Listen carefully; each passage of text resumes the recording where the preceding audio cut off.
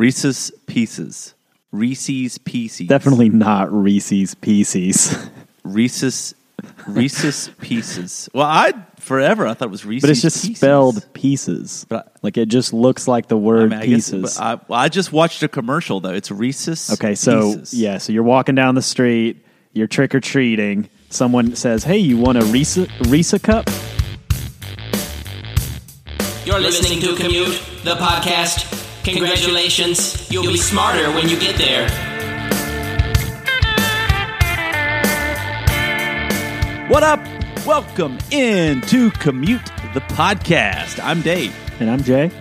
And we are about to take you on a deep dive on 3 topics that we find interesting, and we're betting that you might just find them interesting too. We can promise you this, you'll be the most interesting person at the party. On this edition of Commute, product placement is commonplace these days. Whether it be TV shows, movies, you name it. If a brand can get exposure from getting its product some screen time, it's typically a great idea. How great is it, you ask? Just ask Reese's Pieces. We've all seen movies and shows that take place in a home, but have you ever wondered if someone actually lives there? Usually the answer is yes, and usually that person is making a lot of money renting out their home. But how much, and are there downsides? We did the research for you. A popular mantra in therapy is that you are not your thoughts. But are you your intentions? All of that on this episode of Commute. Let's get it. All right, Jay, my man. Now somehow, and maybe it's because many of the topics that we find interesting come from our childhood, or at least our lifetime, the movie E.T. the Extraterrestrial has come up on Commute multiple times through our now nearly 40 episodes. In fact, if you're new to the show, or if you just happen to miss it, check out episode number 22. We talk about the worst video game of all time, which coincidentally just happens to be E.T., the video game for the Atari. Now, Jay, I can't recall, even though we've talked about this so much, what is your opinion on E.T.? It just kind of hit me at a weird time. Like, I've come to appreciate it more as an adult, but whenever I watched it for the first time and I was young, I just didn't really take to the character of E.T. that much. He just kind of like freaked me out a little bit. Just yeah, and I just wasn't ready for it yet. Well, regardless of personal opinion, Jay, E.T. is regarded as a cinematic masterpiece. A critical and commercial success when it came out in 1982, the movie still sits inside the top 15 on the inflation-adjusted all-time highest-grossing film list. E.T. was, and still is, so popular and important as a film, it was selected for preservation in the National Film Registry for being, and I quote, culturally, historically, or aesthetically significant. So, Jay, it's important to understand the massive impact of E.T. to grasp how fascinating this story within the story is. So if you've seen E.T., you are aware that the delicious candy Reese's Pieces plays a huge role in the film. The tiny candies were used by the human lead of the movie, a boy named Elliot, to lure E.T. out of hiding. But while Reese's Pieces are fantastic, they weren't the film's first choice for this iconic product placement. While product placement in general is all over both television shows and movies today, it was pretty rare in the early 80s. So when the time came to find the right candy for this important movie plot point, the production company behind E.T., Amblin Productions, first approached the Mars Company, the famous candy company behind M&M's, about a possible partnership for the movie. Inexplicably, Jay, Mars said no. Now, while Mars has never made a formal statement about the failed deal, most insiders believe that it was a combination of a couple of things.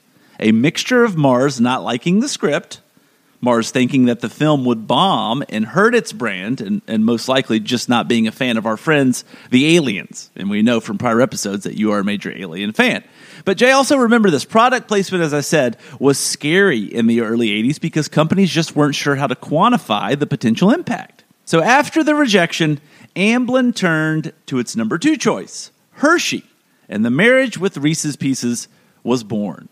The details of the deal were reportedly said that the Hershey's company didn't have to pay for their product to be in the film, and in exchange, they would spend roughly $1 million to promote E.T. on a national stage alongside the Hershey brand. The result? We'll put it this way. Virtually overnight, Jay, Reese's Pieces went from an unknown afterthought to a worldwide obsession. Reese's Pieces saw a reported 65% jump in profits just 2 weeks after the movie's premiere. Now, while Mars is doing fine today, M&Ms are still easily the most recognizable candy in the world, the failure to see potential cost them, most tangibly by enabling a competitor to reach a worldwide audience. And Jay, one of the most telling signs to me of how big this blunder was has been the lack of chatter about it over the years from Mars. Sure, the movie was a gamble, but I'm sure Mars knows it doesn't have much of a standing in defending its decision to not help E.T. phone home. So, E.T.'s from another planet. Can his stomach handle all the processed, sugar and chocolate and everything? I feel like Reese's Pieces would straight You think it was kill slowly him. poisoning him?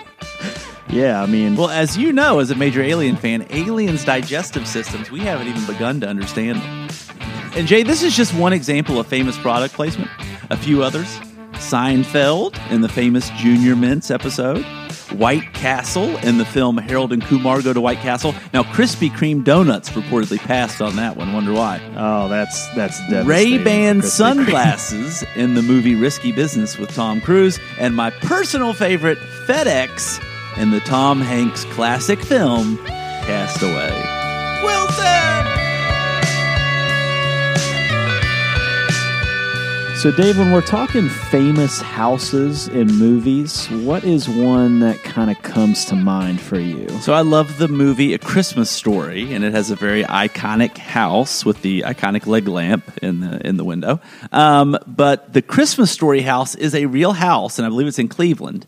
And every year they have a 5K race at the house, and I've always wanted to go. I just think it'd be so cool. So actually, most houses in movies and shows are somebody's house, which is something I didn't really think about a whole lot. I guess I just kind of assumed that they were created sets, and then people just sort of shot around it and made it look like it was a house. And, value can be attached to a house for a variety of reasons, but rarely when people buy a house that they live in do they project the money the house can actually make them as revenue. But for those that buy houses in very specific neighborhoods, ones that are familiar to producers in Hollywood, there is the potential there to make quite a lot of money if you're willing to let a production set invade your home every once in a while. New Yorker Mary Kay Seary and her husband Billy moved into a Brooklyn neighborhood for $490,000 in 1998 and took advantage when flyers from production companies started appearing in their mailbox. And to this day, get this, Dave, the Series report making nearly $500,000, including $86,000 renting out their house for the HBO show Girls and Mysteries of Laura on NBC alone. Grace Ambat, who rented her Los Angeles home for the production of the movie Argo, made $50,000 from the experience.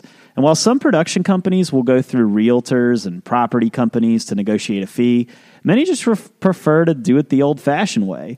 Ryan Akey and Sean Kane, who purchased their home on the north side of Chicago in 2016 for $850,000, received a flyer from a production company in their mailbox in September of 2019 and decided to make the call. This led to their home being used in the FX crime drama Fargo. And when I say used, Dave, I mean like really used. Like the set designers added wallpaper and then tobacco stained it to give it an aged appearance. A set of swinging doors, an iron fence, and even a coffin and an organ for a funeral home scene that sat in the home for months. And due to COVID delays, the set remained in their home for 11 total months. And then it took another month for the crew to return to the home and return it to its original state. And while Akey and Kane can't report how much they were paid for the use of their home due to a non-disclosure agreement, both report being very happy with the experience and the payment. Now, non-disclosures are pretty commonplace for this sort of agreement. Homeowners may overhear plot details or find a stray script lying around.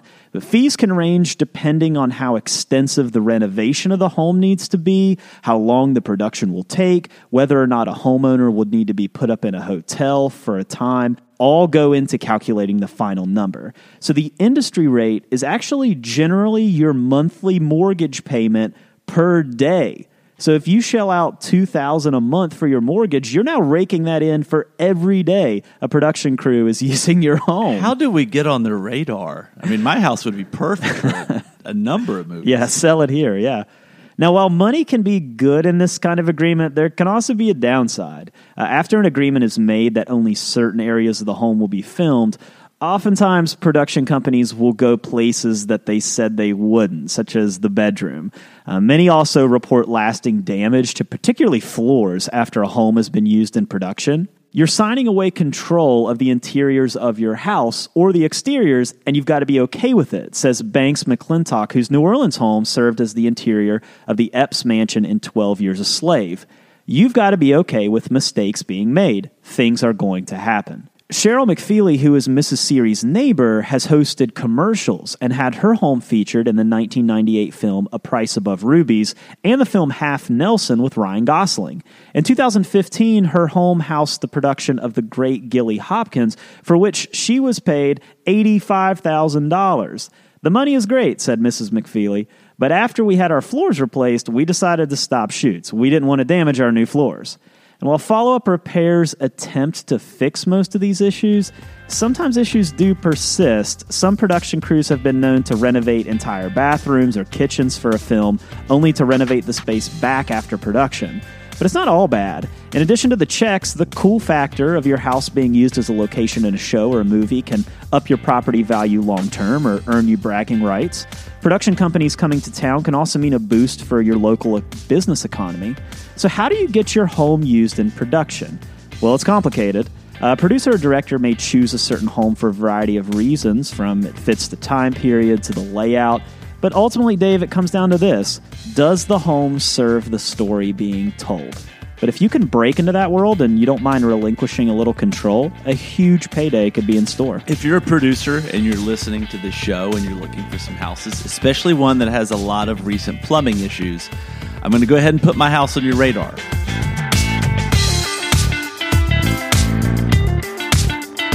And Jay, this week we end here. Real penalties for theoretical crimes. Have you ever seen the movie or read the book Minority Report? Well, I've actually done both. Of course you have. I don't mean to flex on you here, but it was for a project. In college, my English Nerd teacher alert. had us do a project where we had to read a book that had a movie on it, and so I got Minority Report, and so I had to read the book and then watch the movie and write a paper about it. Well, in the film, because I obviously have not read the book, surprise, surprise, Tom Cruise, now that's a double Tom Cruise reference in one episode of Commute. Man, that's a record. Tom Cruise works for a futuristic police force. In this futuristic world, the police use a psychic-type technology to arrest and convict murderers before they actually commit their crimes. And it's all smooth sailing until Tom Cruise himself gets accused of murdering a man that he's never met, leading him to search for what's called the Minority Report, the psychic prediction that shows that maybe he abstains from murder. Jay, it's been years since I saw the film, but I think about it a lot. What if we could arrest people before they committed a crime? How would we, or could we, ever be absolutely, without a shadow of a doubt, positive that they'd actually go through with it? Well, it may blow your mind to know we kind of already do this. According to recent reporting by The New Yorker, sting operations carried out by various levels of law enforcement, they basically set up criminals to get caught in the act before the actual crime gets committed, have been a major part of law enforcement for the better part of the last 40 years.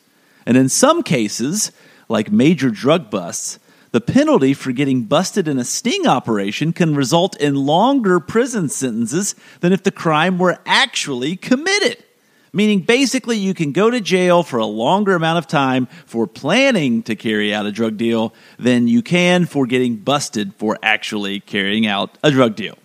And Jay, while these types of undercover busts do often nab very high-level criminals, They also nab individuals with little to no prior record.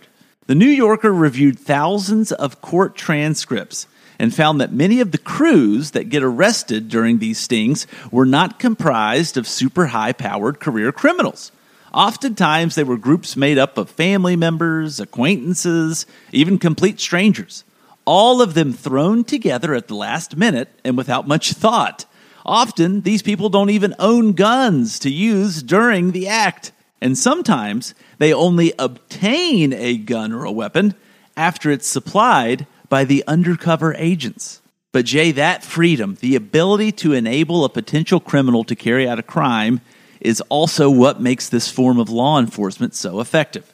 George Wagner, a U.S. Secret Service agent, wrote the following in a 2007 policy analysis. Compared with traditional police practices, undercover methods are relatively unhindered by constitutional or legislative restrictions.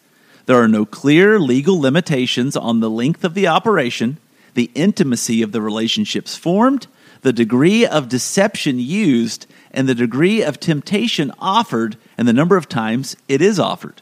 Jay, these types of undercover operations often take place at what's called a stash house. That's the place that people would meet to carry out the crime.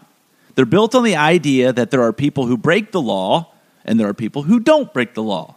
If you get caught up in one of these situations, the thought is that you'd have gone through with it if you weren't stopped. But going back to Minority Report, how can we always be so sure? Is there an alternate timeline for some of these folks where they back out at the last second? Legal scholars say that most of us are called probabilistic offenders, meaning, Jay, that we might break the law under certain circumstances, but we also might not. A sociologist named Gary T. Marks testified before Congress about this in the early 1980s, and Jay, I think he sums this up perfectly. Some of the new police undercover work has lost sight of the profound difference between carrying out an investigation to determine if a suspect is in fact breaking the law and carrying it out to determine if an individual can be induced into breaking the law. As with God testing Job, the question, is he corrupt, was replaced with the question, is he corruptible? So it kind of makes me think of To Catch a Predator, which was this segment that ran on Dateline for years and years, where police-associated groups would try to trap people into these kind of like online relationships with people who they thought were underage, and then they would trap them in a house in a sting operation trying to visit the person. And that show eventually came to an end because mostly like a lot of these cases were just getting thrown out, or they were these guys were ending up with like really small sentences or whatever because of what you just said. Like a defense lawyer could come in and argue like, hey, this was my client could have backed out at the last second. They could have, had some sort of they could have diverted to something else. They could have, or whatever. And so a lot of these guys didn't really get the kind of justice that, you see the show and you're like, oh, this guy's going to jail and there's going to be this justice. And a lot of times that justice wasn't really happening. To Catch a Predator was hosted by a guy named Chris Hansen.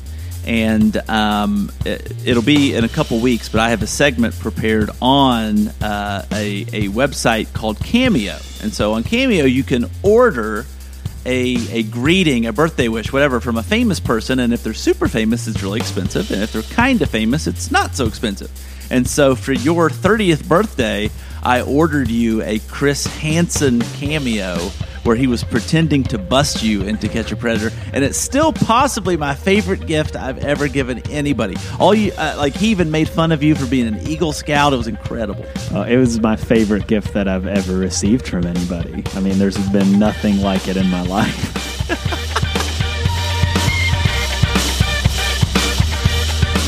That's it. Thanks for listening to this week's episode. Don't forget to please rate, subscribe, and review to the show on Apple Podcasts or your favorite podcast platform. It helps us out a ton. Check us out on social. We're on Twitter, Facebook, and Instagram. And you can always say what up at our website, commutethepodcast.com. Music for Commute is provided by my main man, Jason Sammons. For Jay Sisson, I'm Dave Traub. We'll see you next week. How about on my script, it got auto-corrected to Tim Cruise? That would have been nice.